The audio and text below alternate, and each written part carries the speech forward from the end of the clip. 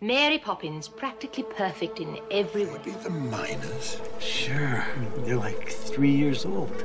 Miners, not miners. If you eliminate the impossible, whatever remains, however improbable, must be the truth. I don't want to kill you. What would I do without you? Every time someone says, I do not believe in fairies, somewhere there's a fairy that falls down dead. Women who aren't afraid to fight, to stand up for our dignity. Transference is inevitable, sir. Every human being has an impact. I know colored bathrooms in this building and a simple string of pearls. Well, I don't own pearls. Lord knows you don't pay colors enough to afford pearls. There's one thing the history of evolution has taught us. It's that life will not be contained. Life finds a way. Words are, in my not so humble opinion, our most inexhaustible source of magic. As soon as you enter the world of fairy tales and myths, you become aware of reoccurring character types and relationships.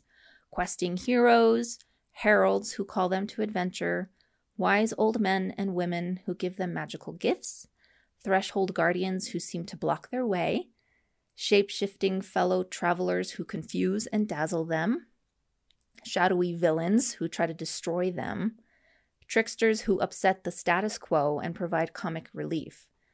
In describing these common character types, symbols, and relationships, the Swiss psychologist Carl Jung employed the term archetypes, meaning ancient patterns of personality that are the shared heritage of the human race. The next archetype is the trickster, and I'm glad we had this next because trickster and shapeshifter tend to be confused. You mean like what I just did? Right. You're welcome. I'm being the audience character. I confused them too because at first I thought shapeshifter was something very specific, and now that I know what it is, it makes more sense to me. And I think the most important difference is that the shapeshifter is internally unstable. Their self-identity is not complete or concrete. Whereas tricksters tend to know who they are and observe instead the truth externally and use that to their advantage or to ground or to change the status quo. Most importantly, they know who they are, and that's where they start. Anyway, the trickster. The best definition for the trickster is natural enemy of the status quo. Period. That is a great definition because every subcategory of trickster, whether it's towards the shadow, towards the hero, towards the ally, because there's generally combinations, tricksters, something else, whatever they are, the biggest function for them is to upset the status quo. Sneaky. Exactly. That's why they're so compelling and cool. Other functions, they cause mischief, they make change, they point out truths and imbalances. Subcategories in modern stories tend to be the comic relief, the clown, the joker, and the devil. That's a big leap there. Exactly. This is why I think this archetype is very useful. So if we understand the basics of this archetype, then we can mess with it and change it and switch it up. Just like anything, right? Once you understand it, once you understand the rules, you can break the rules. Right. So that was their dramatic function, which means their psychological function then is to cut egos down. Those who observe the truth and are pretty grounded tend to bring other characters down when they're too egotistical or too up in their heads. They're the ones that tend to bring them back to earth. Gotcha. Another psychological function is that they provoke healthy laughter because they are often the comic relief. And the laughter, and especially in dramas, that tends to, again, bring everybody to a common ground. Because sometimes when it's so dramatic, you need laughter to change it up. We get so tied up in the drama that the comic relief is needed to ground everybody again. Like the classic court jester, traditionally they would make fun of society. And in order to do that, they had to speak the truth, right? But they made it funny, so it was okay to say it. So they didn't get murdered. Exactly. Yeah. I mean, a court jester was to do exactly that, is to like entertain people by saying, yeah, this is who you all are. Isn't it funny to see yourselves? Let me be a mirror, right? It's still pretty common, isn't it? It is. Yeah. I mean, all of our Saturday Night Live, all of them, right? There are modern day court jesters. Whenever I think of trickster, I always think of one character in particular, and that's what's his name in Jurassic Park, the mathematician guy whose name I always forget. But he's what I imagine when I imagine a trickster, somebody who's like constantly, I don't know, like poking around and looking for the holes and like, and then being kind of funny and dry, but also still being kind of right. Yeah, but your scientists were so preoccupied with whether or not they could, they didn't stop to think if they should. He's a very interesting trickster character. Okay. And he brings out the truth in other characters just by what he asks or what he points out. He can bring about reactions very naturally. He's like mad, like he's crazy, but he's also truthful, right? That's probably its own archetype in itself. Perfect trickster and compelling. And this kind of goes into the other categories, which is that they bring back perspective by not taking things so seriously. We all need some of that. Absolutely. If your stories do not have some sort of comic relief of some sort, or your lives, I suggest it highly. Yes, indeed. They can be allies, usually best friends. Like in a rom-com, the best friend who kind of messes with the love life of the hero. Those tend to be trickstery because they're trying to upset the status quo of the hero, right? Something needs to change in their love life. So they're like, well, try this. They can be a servant or some sort of partner. For example, in Young Frankenstein, Igor. Even in the classical Frankenstein, Igor. Right. He's more under the employment of the hero, but he tends to make a lot of mistakes, which makes him very mischievous. Would you mind telling me whose brain I did put in? And you won't be angry? I will not be angry. Abby someone. Abby someone. Abby who? Abby normal. Interesting. Especially in Young Frankenstein anyway. His mistakes are comical because he's the comic relief. Right. But again, he's making mistakes and upsetting the status quo. Interesting. Okay, cool. Or they can be completely independent figures, not of the hero side or the villain side, but just making mischief for mischievous sake.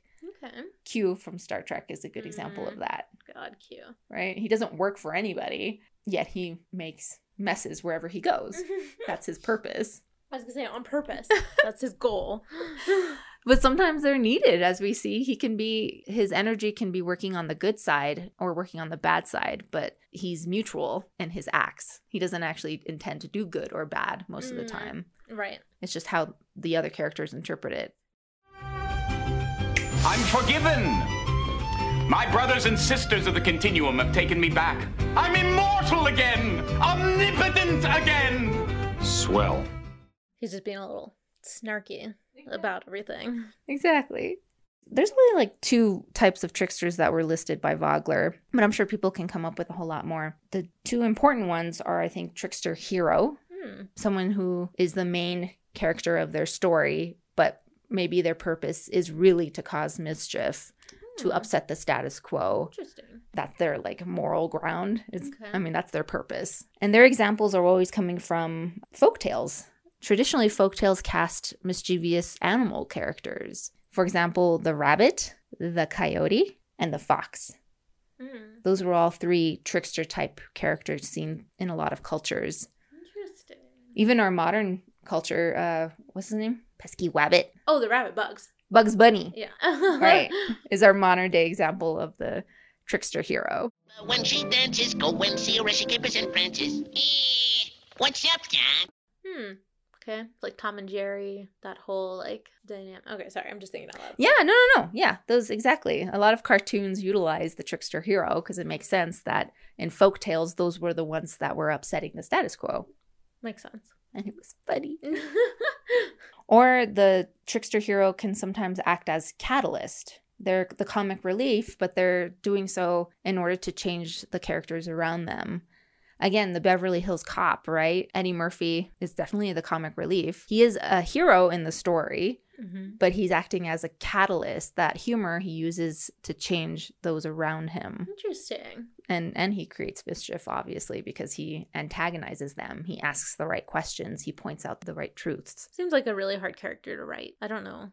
That seems just difficult to write to me. That's probably why we don't see too many of them. That's fair. That's fair. And then there's the opposite side of the spectrum, the trickster shadow, or as Joseph Campbell calls him, the clown tyrant, which is a bit scarier, actually. I don't like that combination. Yeah. Well, the main thing is that they upset the status quo in order to save themselves, generally. I've never heard of that. Never? Never. Great. So Loki doesn't ring any bells? I don't know what that is. No, nor to God, not at all. He tends to be funny because the way he upsets the status quo is not, it's not like gory or bloody, but it tends to be animated. Yeah. Or strange or creative. I don't know. Oh, I don't know. This is going off of the movies, I guess. Maybe I don't. In the comic books, maybe I don't know as much. I think, yeah, adding the word clown to tyrant is very specific. You know, you could put any two words together, but to me, those two words together is very disturbing. Like you said, it makes me think of, you know, the orange blob that's running our country, for instance. The worst, absolute worst clown tyrant I can absolutely think of. Because even Hitler wasn't a clown tyrant. Sorry, did I overstep? No, I'm just shaking. You can't see me. I am nodding my head because she has the perfect example based on this definition I'm just about to read right now. Okay. No, I'm glad you said it because what? Listen to this and tell me it's not perfect. The clown tyrant works in continuous opposition to the well-wishing creator.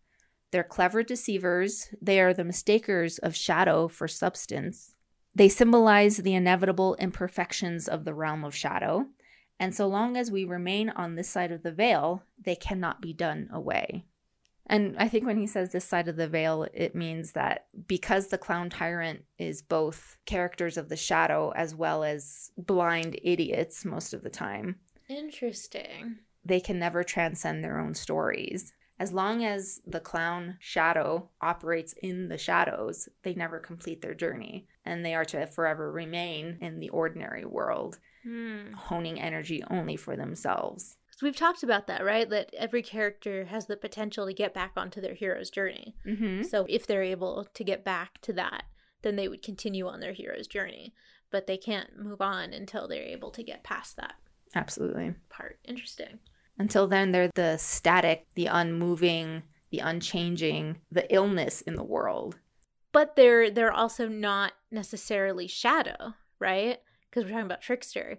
So there is that element of the clown still, which I think is fascinating because I tend to think of pure shadow characters. But somebody, like you said, like Loki, if he were just like evil, like Thanos or something, then he wouldn't be the clown tyrant. He wouldn't be the trickster anymore. He'd be the shadow, right? Absolutely. Yeah. The element that I think differentiates the tyrant from the tyrant clown is that the clown is also, I don't want to say idiotic, but you can say it. They operate, well, yeah, idiotic, because they operate from knowledge that they don't move away from. Somebody working in the shadows can still gain new knowledge, right, and change themselves.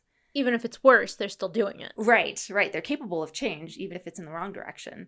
The clown is just stuck because they don't take any new information at all. Damn. They fester there in their unchangeability. You mean the jester has to fester? Is that what you're telling me? The jester festers. Really interesting. Right? Isn't that the perfect definition for some orange face person? Yeah. So I think that's you're right. It's kind of scarier in a lot of ways.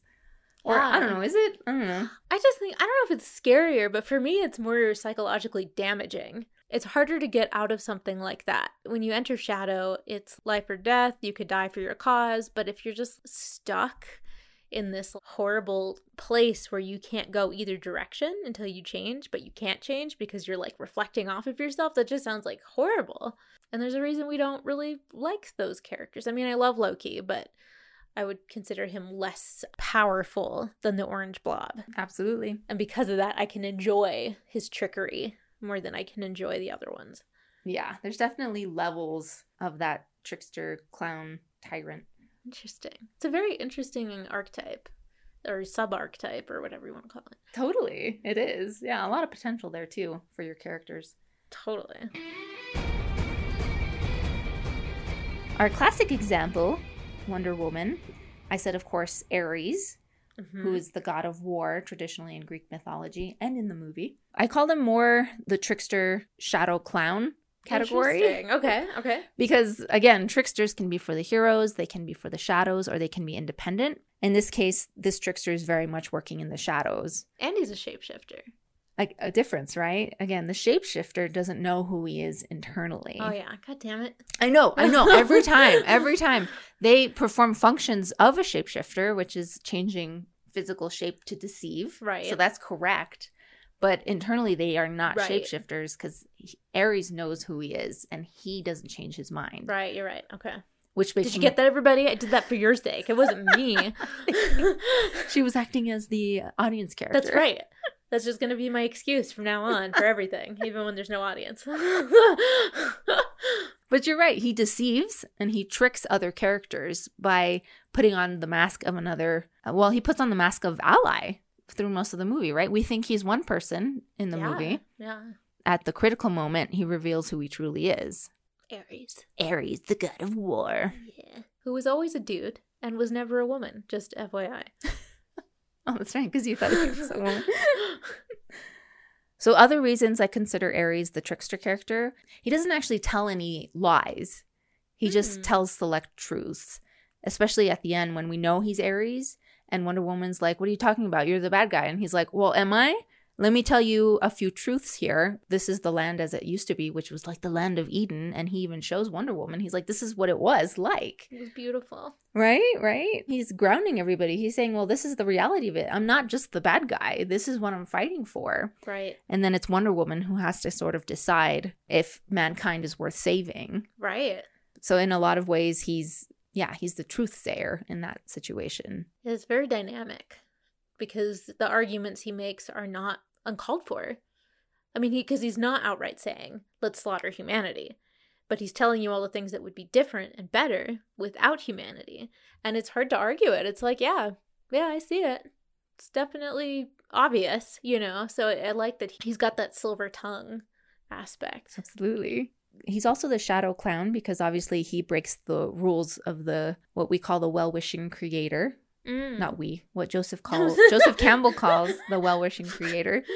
Traditionally, the devil figure tends to be the opposite of the god figure, right? Mm-hmm. So if we're thinking of God Zeus in Wonder Woman as the original good creator, then Ares is his opposite, who is the fallen angel. The fallen angel, the one who wants to kill the creation, destroy the creation of the god creator.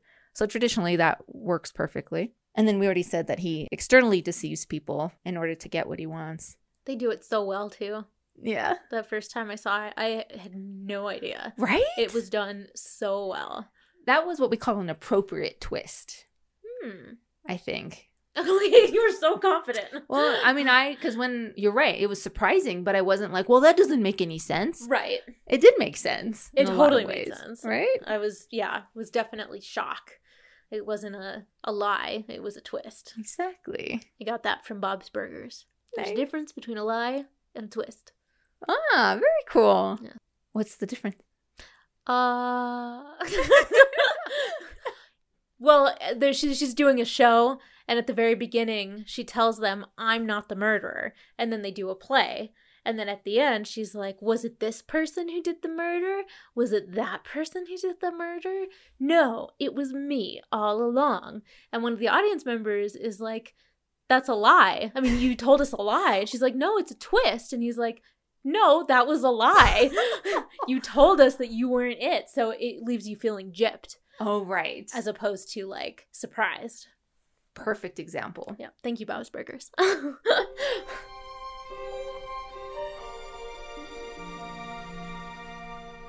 And then in our contemporary example, again, there wasn't really a character I would cast as trickster in Field of Dreams. But the character who temporarily puts on the mask, I would say, is the wife, Annie Kinsella. It's for a good reason, and it's towards the hero rather than any sort of villainy. She's being trickster because she points out truths and she grounds everybody. She asks the right questions when we need to hear them. Like you said, she's our audience character. Right. And that's a very shared quality among allies and tricksters, that they tend to say, like, okay, let's look at these things in like a shared perspective here. Right. Let's take a step back, shall we? Exactly. And she plays that part very well. And because she's all spunky, it feels like a good thing. Totally. Other than that, though, I didn't really feel any trickster energy from other characters. Did you? I feel like, and this is not even very much, it's a tiny bit. I feel like the one that would have a teeny tiny bit of trickster in them is the voice. Right. You mentioned that. Yes. Just because it's not clear the voice is not being clear. It's like alluding to things, and it's leading him in the right direction, but it's not giving him much to go on. Absolutely. That voice is absolutely upset of the status quo as well, right? They're the herald. They have to create change in order for the hero to go somewhere. Right. So that's all I have to say about the trickster. That's really interesting. Thank you. And we come to our final archetype. Now shall you deal with me, O prince, and all the powers of hell. Dun, dun, dun. That's Maleficent in Sleeping Beauty, which I thought was great because I don't remember like Disney using a lot of like heaven and hell terminology, but she like gets down with it. The shadow is obviously everything that hasn't been brought to the light, which we'll talk about, but that was sort of like a Jungian perspective on shadow.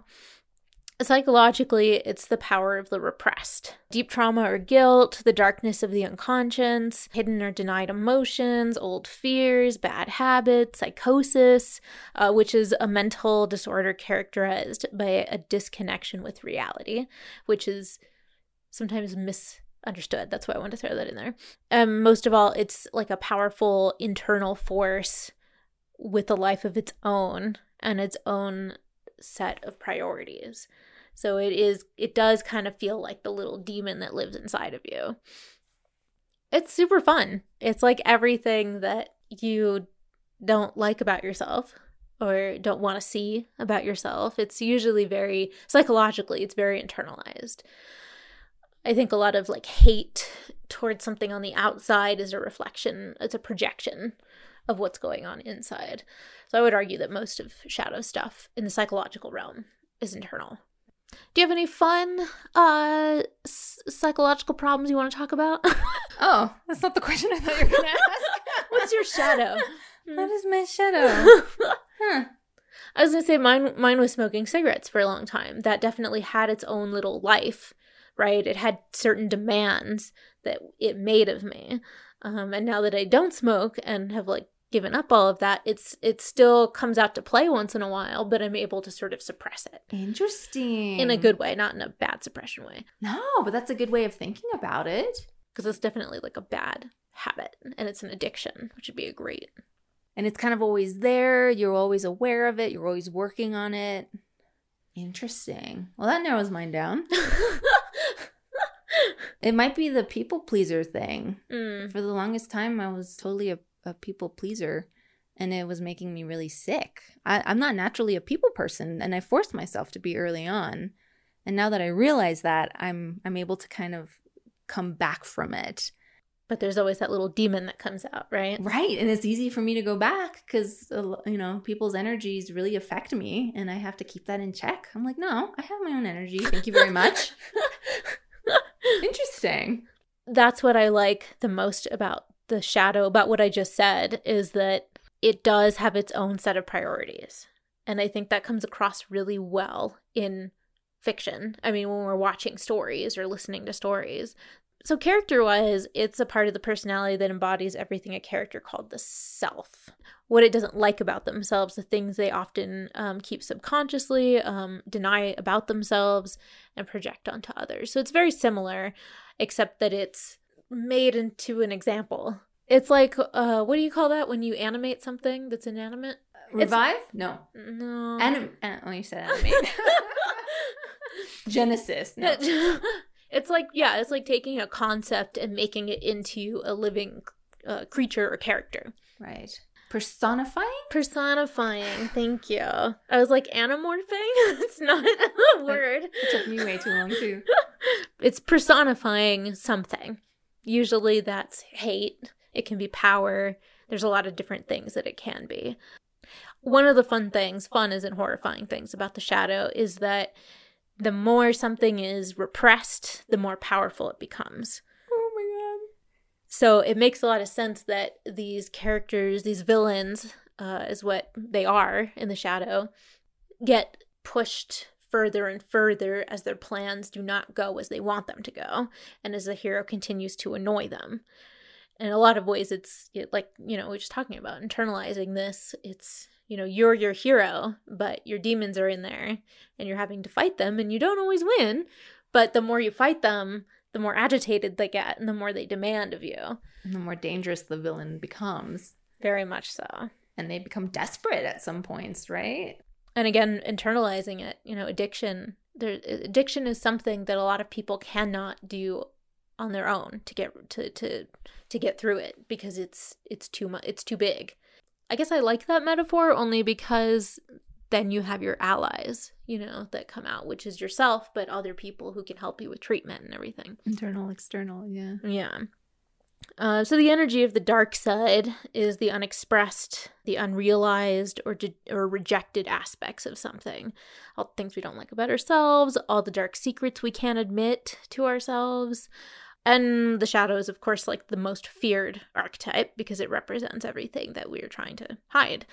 It also contains healthy feelings that we should naturally have, but are afraid to show. Ah, right. I think for some reason what comes to mind with that is like masculinity, toxic masculinity. I think a lot of boys are taught not to show feeling or not to feel certain things. And this would be like a good example of that. And that's a societal shadow. Yeah. Because that just festers unless the society confronts it and starts to teach a different lesson and to heal those who already live in that toxic masculinity. Yeah. Huge. And they're huge. I mean, they're like you just said, but they're big. I can't tell either. What's wrong? I can't remember what it's called. They're systemic shadows. They're things that you can work on individually, but as a whole, it needs to be addressed. So there's one distinction I want to make between antagonists and villains. And this is according to Vogler. He talks about that antagonists are not usually quite so hostile. They may agree with the hero, but not how the hero is doing things. So they're a little bit down a step or half a step compared to villains, which are sort of like the apex, the shadow, and interact with the hero like two trains, like colliding. Right. They're the opposite in every way. I think that's where we get the term arch enemy, right? Totally. Which is like a unnecessary, I mean, it's kind of redundant, but it's like the next step up from a villain, a quote villain. Joker and Batman, except for in the Lego Batman movie, which I thought was amazing. They like have a mutual respect for each other, even though they're enemies, But usually the villain or the arch enemy it would be very difficult for the hero and that character to find a common ground. Yeah. It's probably not going to happen. Okay, so there's there's a lot of different shadows. But, of course, some characters wear the mask of the shadow. Sometimes the self wears the shadow mask. The hero may wear their own.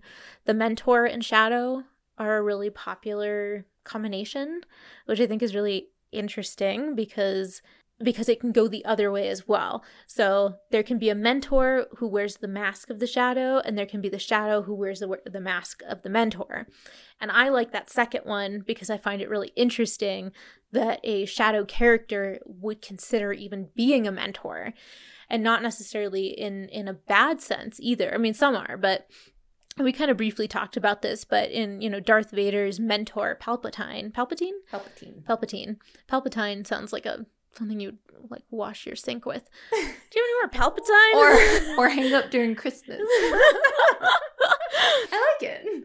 Darth Vader's mentor, Palpatine, is very much that shadow with the mentor mask, right? Because he is training Darth Vader. He's not necessarily training Anakin Skywalker. Right. And he's first and foremost the villain, or he works in the shadow first before the mentor.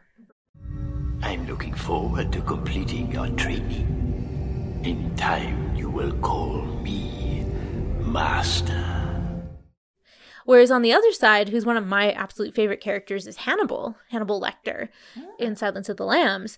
He is in many ways a mentor to Clarice Starling and sort of helps her along and helps her sort of find her edge in a world dominated by men who are constantly like looking over her and talking over her. The book is fantastic. I never thought I would like that book so much, but it's really, really cool.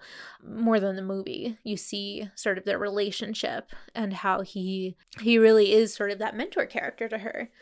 Oh, no. You were doing fine. You had been courteous and receptive to courtesy. You had established trust with the embarrassing truth about Miggs. And now this ham-handed segue into your questionnaire. Wow, that's funny because that's not what I haven't seen it or read it, but that's how I think about it. Yeah. And that's just based on what everybody says. And I maybe they probably don't understand why. And of course you do, because you read the book and you understand these things. And it's just really compelling because I want to believe that even the shadow has that nurturing nature. There's a reason I like the Ice Queen. I believe in that sort of change from pure shadow to like even just shadow mentor is an improvement. And I never really got the sense that he would actually hurt her. Exactly. And that would have been really easy to do, but I never got that. Right. They tend to have a moral code, even if it's their own and it could be messed up, but they have one. Outer purpose, again, to society may not feel like a worthy cause, but to them is something to strive for. Hence, the shadow being able to change is still very true, and why the clown tyrant is not really in that category because they don't have that moral center or external goal. Right. And I think we kind of touched on this, but humanizing the shadow is another aspect of the shadow that I really gravitate towards, because I feel like those are the most relatable. When in Harry Potter, when we see Tom Riddle and his sort of beginnings, there's a lot of humanizing that happens there, because you understand that even though he was always sort of a dark child, he was just a child and he was treated really poorly. And, that goes into whole, nature versus nurture and all that fun stuff. But I think melting the shadow is, and not even necessarily melting the shadow, but just exposing or humanizing the shadow can make it all that more terrifying, because you can then relate yourself to it. Absolutely. Which is what you should be doing. I mean, that's because it's us. It's just manifest, right? Exactly. We all have levels of it. All levels of melting that needs to be done. Yeah. Some more than others. We talked about this, but obviously in storytelling, we're seeing the external shadow. I think in some cases you could probably see an internal shadow on a bigger scale than just being like part of the beeline. But for the most part, we're seeing the external shadow. And I just thought it was really well written where I read this. I don't remember. I think it was Vogler, but it might have been another article. The external shadow has to be destroyed by the hero. It's just sort of part of the job. And even in Harry Potter, he does destroy him, but there is still a little bit of essence left of the. So, you can destroy, quote unquote, but it's always going to be part of you to some degree. Balance. Absolutely. And then the internal shadows can be disemboweled. Not disemboweled. Whoa, you could, I guess. Internal shadows can be disempowered by bringing them to the light, which is what we kind of talked about in the beginning. And the examples of these are very obvious. Voldemort is what we talked about. Sauron, Lord of the Rings. Maleficent was something I mentioned earlier. Can I also mention, we might have mentioned this in the last episode, which is the hero who doesn't complete their journey tends to fall into the shadow category, because in order to complete their journey, the hero must encompass the all and be able to share that somehow with their community, with their ordinary world, bring back the boon, right? It's always not about them, but something else bigger than them. So when they get stuck in the shadow, it means they become the hoarder of the gifts. That is considered the disease of the natural world. And hence, there's always another hero to sort of bring back that balance. I think that's also another concept that is helpful for the writer to know that there's a potential drama there that can be had. And the hero needs to keep going, or else there's the potential of falling into the shadow. Right. And some stories utilize that. Sometimes they do fall. Yeah. And that's where they end their story. And then the audience is like, I don't get it. What's the lesson? And they're like, oh, don't fall into the shadow. That's the lesson. Or they're saved by an ally, by a mentor, by them giving them a gift, pointing out a truth, and they are able to transcend themselves finally and complete their journey. I think it's all good to know as a viewer and as a writer. Shadow. Okay, so the Shadow and Wonder Woman, I'm going to say that there are two antagonists, right? And then there's one villain, which I think we all know who that is. But the antagonists would be the two characters we haven't really talked about, which is Dr. Poison and General Erich Ludendorff. I believe that's how you say it, Eric. I think CH in German is K. So I'm pretty sure it's Erich Ludendorff. They have a really interesting dynamic, the two of them.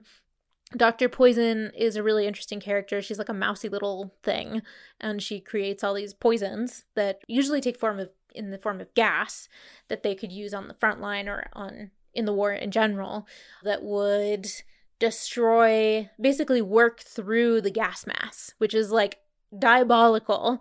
But because her and the general are sort of smaller players and they're not the ones leading everything, even though they think that they are, that makes them more of the antagonists in this case than it does the villain, I would say. Yeah, I mean, it's the other side of the war. Both sides of the war think they're doing the right thing, and both these characters absolutely think that too, especially since they think they're losing World War II. And they're like, oh, well, Germany's going to surrender. And they're like, oh, heck no.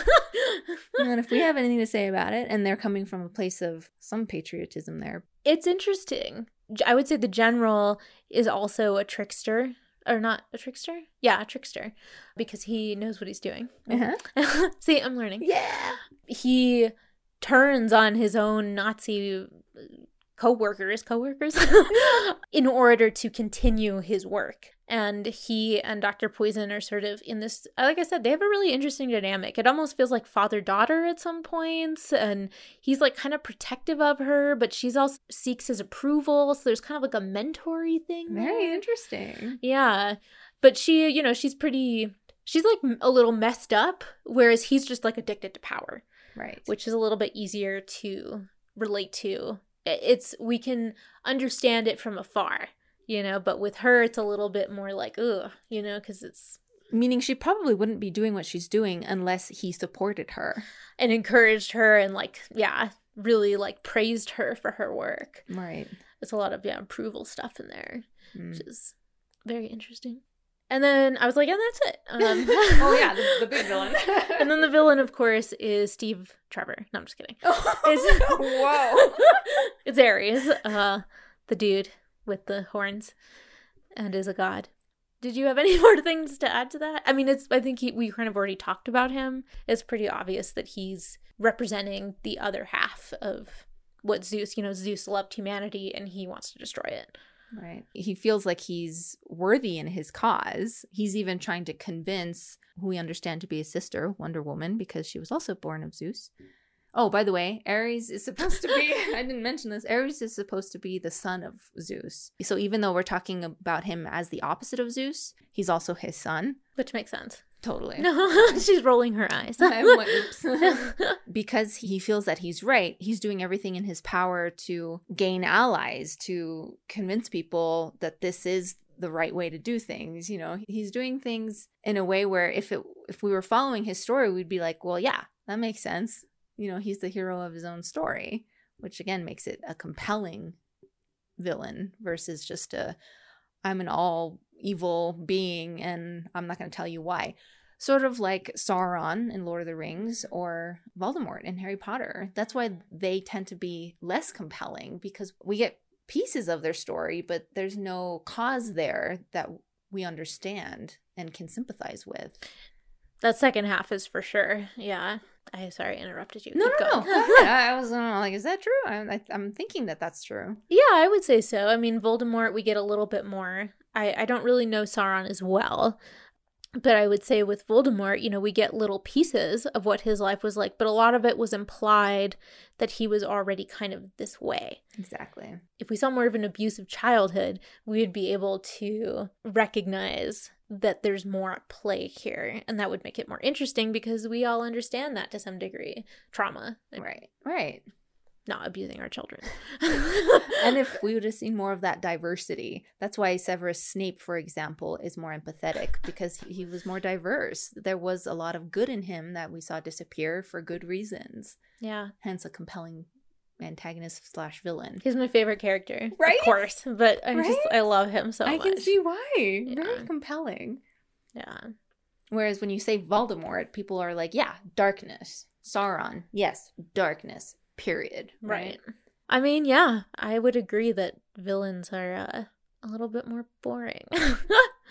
I mean, really though, it's true. The most interesting part of the villains is how they're going to manipulate and affect the hero. Exactly. But other than that, like standing alone, they tend to be sort of like, okay.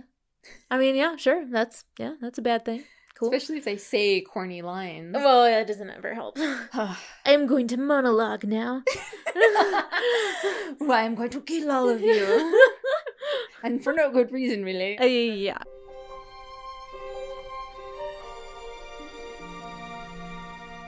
In Field of Dreams, there's really only one shadow that I could find. I mean, there's a couple little shadows, antagonists and things. Like, I think that there's more internal shadows in Field of Dreams, which is why it's probably our contemporary version. Terrence Mann has a lot of inner demons. We talked about that. That's a lot of shadow, internal shadow. The Doctor maybe has a little, it's more like regret. I don't know if I would call that shadow, but it's, things that we've suppressed. Absolutely. Whatever. But the only really main shadow I could come up with, externalized shadow, was Mark, which is Ray's brother-in-law, which of course, it's always the brother-in-law. Always the brother. He is looking out for his sister and his brother-in-law's best interests, but in a really stupid way. He's really annoying. He's like a fly that you just want to swat. He's just constantly like telling Ray that he's crazy, that they're going to lose the farm, and that they need to sell. And that's not bad advice. It's just the way he does it, and overstepping the bounds and constantly like, I don't know, it's just, I don't like it. And I would call that single-mindedness and failure to empathize with the people he's trying to convince. Like he might have his sister's best interest, but he's not listening to her. She wants the farm. If he were a good brother, he would understand that and be like, oh, okay, so let's work a different plan here. But he doesn't. It's all about his plan. He's going to stick to it, and he's just going to shout at them until they change their minds. Yeah. It also has like some gross, I don't know, male-female dynamics. Like he's definitely overstepping his bounds and like trying to speak for her. And she doesn't really let him, but she is trying to deal with it on her own so that Ray can do his thing, which is a very wife thing to do. Right. It's noble, but it's maybe flawed. Right. But he was pretty much the only one I could think of that fell into external shadow. Do you have any other? No, I was going to say that again, as you said, that's our contemporary example because there's degrees of shadow versus just a villain or even just an antagonist. I would call the brother-in-law an antagonist because he's working against the hero in a lot of ways. It's not for extreme reasons. He's a type of ally that's gone into a shadow. Totally. Yeah. I would definitely agree. It's pretty amazing that this film didn't have more of an antagonist. But I think you're right. I think the elements of antagonism are internal in all of our characters, and that sometimes is more compelling to watch because you're seeing the heroes fight inner demons the whole time while trying to work out what to do externally with those demons. It sounds really boring. I know it does. I mean, you know what I mean? Like, I don't want to watch somebody trying to figure out their internal issues. But when you see it in this film, and because of the magical realism and because it's so well written and acted in and directed, that you can explore those with them. Absolutely. It's pretty impressive because, yeah, if you were to pitch that to me as part of your script, I'd be like, no, move on. It's not compelling. There's not enough problems there. And it's all internal. Like, Right. This is film. We're supposed to see it externally. So Right. what are you talking about with internal things? But it works. I think I even mentioned to you after watching Field of Dreams this last time, is that when I sort of zoomed back from the societal setting, which is that baseball meant a whole lot more to culture back then. Yeah. I mean, that was the pastime. And I think even now we still understand that because historically there was a lot going on with baseball and patriotism. And in the movie, they set up a scene where this baseball team was falsely accused of cheating. And those who were their fans and those who sort of relied on that patriotism fell off their hero's journey. Yeah. And they were all affected by it and became a chain reaction where all these father figures were affected. And there's that old time, you know, the 60s movement was brought up a lot. And that's because that was also happening at that time and it felt rejuvenating. Right. And suddenly that fell short and they had to revive that again. So there's a lot of, I don't know what to call it, societal elements that fell into the shadows too. Yeah. That had to be brought back by these characters.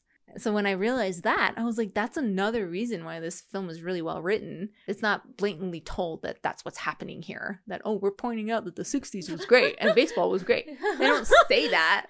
Thank God. They express it in these characters. And we understand these characters had a story in the light before. And now they have to come back to the light.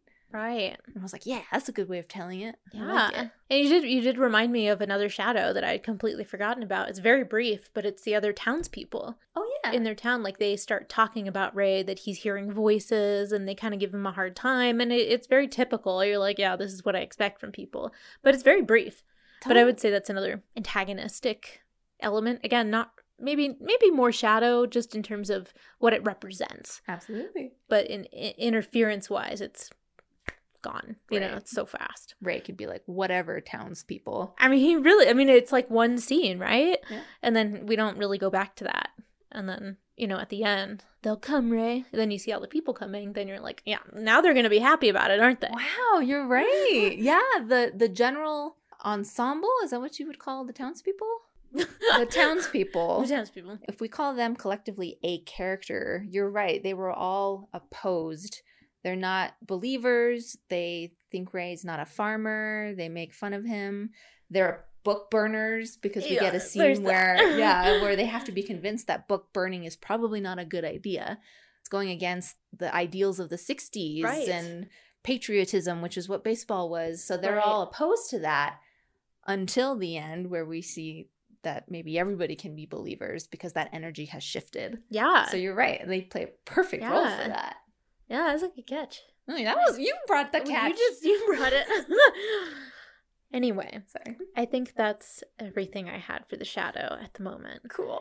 And I'm really glad we get to talk about these things, and I hope that they get stuck in people's minds because it's easier to talk about characters sometimes when you have sort of a general umbrella term to describe certain kinds of things.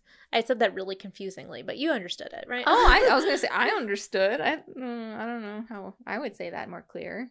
My boss the other day was being a real shadow. Let me just tell you. No, that's not true. That guy over there's a real trickster. My guy's obviously a shapeshifter. Today at work, I was an ally. Actually, that's a good thing to say. I shouldn't make fun of that. But you're right. Recognizing these personalities, these roles, will benefit not only our stories, but ourselves. Society, right? Absolutely. And we, as I think I mentioned in the previous episode, we're going to dive into specific ones in future episodes. Yes, because we obviously have some that we find very fascinating. Oh, there's so much more to learn there.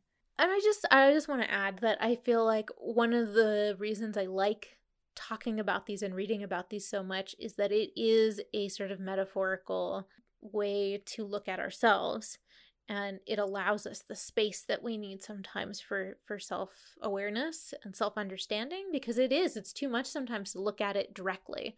But if we can look at it, at a little bit of an angle, it makes that process possible for a lot of people, including myself. So I think next I was going to say next week, but we don't meet weekly because we have lives that don't allow us to do that. Not that with this, you know what I mean. We can't afford it is what I'm trying to say. And then next time that we talk will be, do we want to talk about what we'll be talking about? Or shall we wait until... You can do that thing where you hint as to what we're talking about. Okay.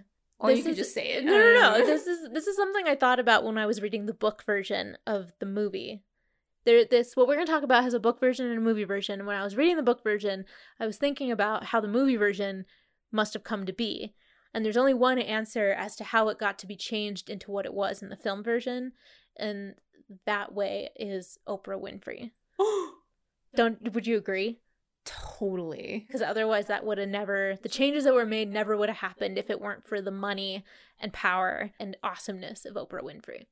That should give you the perfect hint, because there's only so many options after that. Really.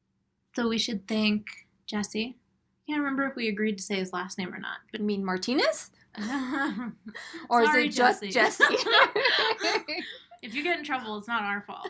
And then I also wanted to send a shout out to 2 new listeners that we have, Laura and Penny. They are awesome and have sent us really nice messages and have been really engaged with the Archetype episodes. And Laura, she told me that she discovered the first Archetype episode that we did. It came out on her birthday, and she was talking about archetypes when she found it. So I was like, cool, synchronicity. It was meant to be. Totally. And we've inspired Penny to write some interesting things that maybe I'll get to mention later if she lets me. Sounds good. So thank you. Can't wait. To you two as well. If you would like to not vote, we're not running for election. If you'd like to elect us into office, please go to. If you'd like to rate and review us on iTunes, we would very much appreciate it. That's at Bite the Pen. We're on Twitter at Bite the Pen. You can email us, bitethepen@gmail.com. If you'd like to donate, we would very much appreciate it. No pressure. No, things are tough right now, but you can do that on Patreon at Bite the Pen. So our exit quote comes from Christopher Vogler, the book we read. And he says, and this is a general way of thinking of archetypes, which Jen summed up very well already. I think Jen is pretty good at generalizing. Is that what Jen is good at? But he writes it. The concept of archetype is an indispensable tool for understanding the purpose or function of characters in a story. If you grasp the function of the archetype, it can help you determine if the character is pulling her full weight in the story. The archetypes are part of the universal language of storytelling, and a command of their energy is as essential to the writer as breathing.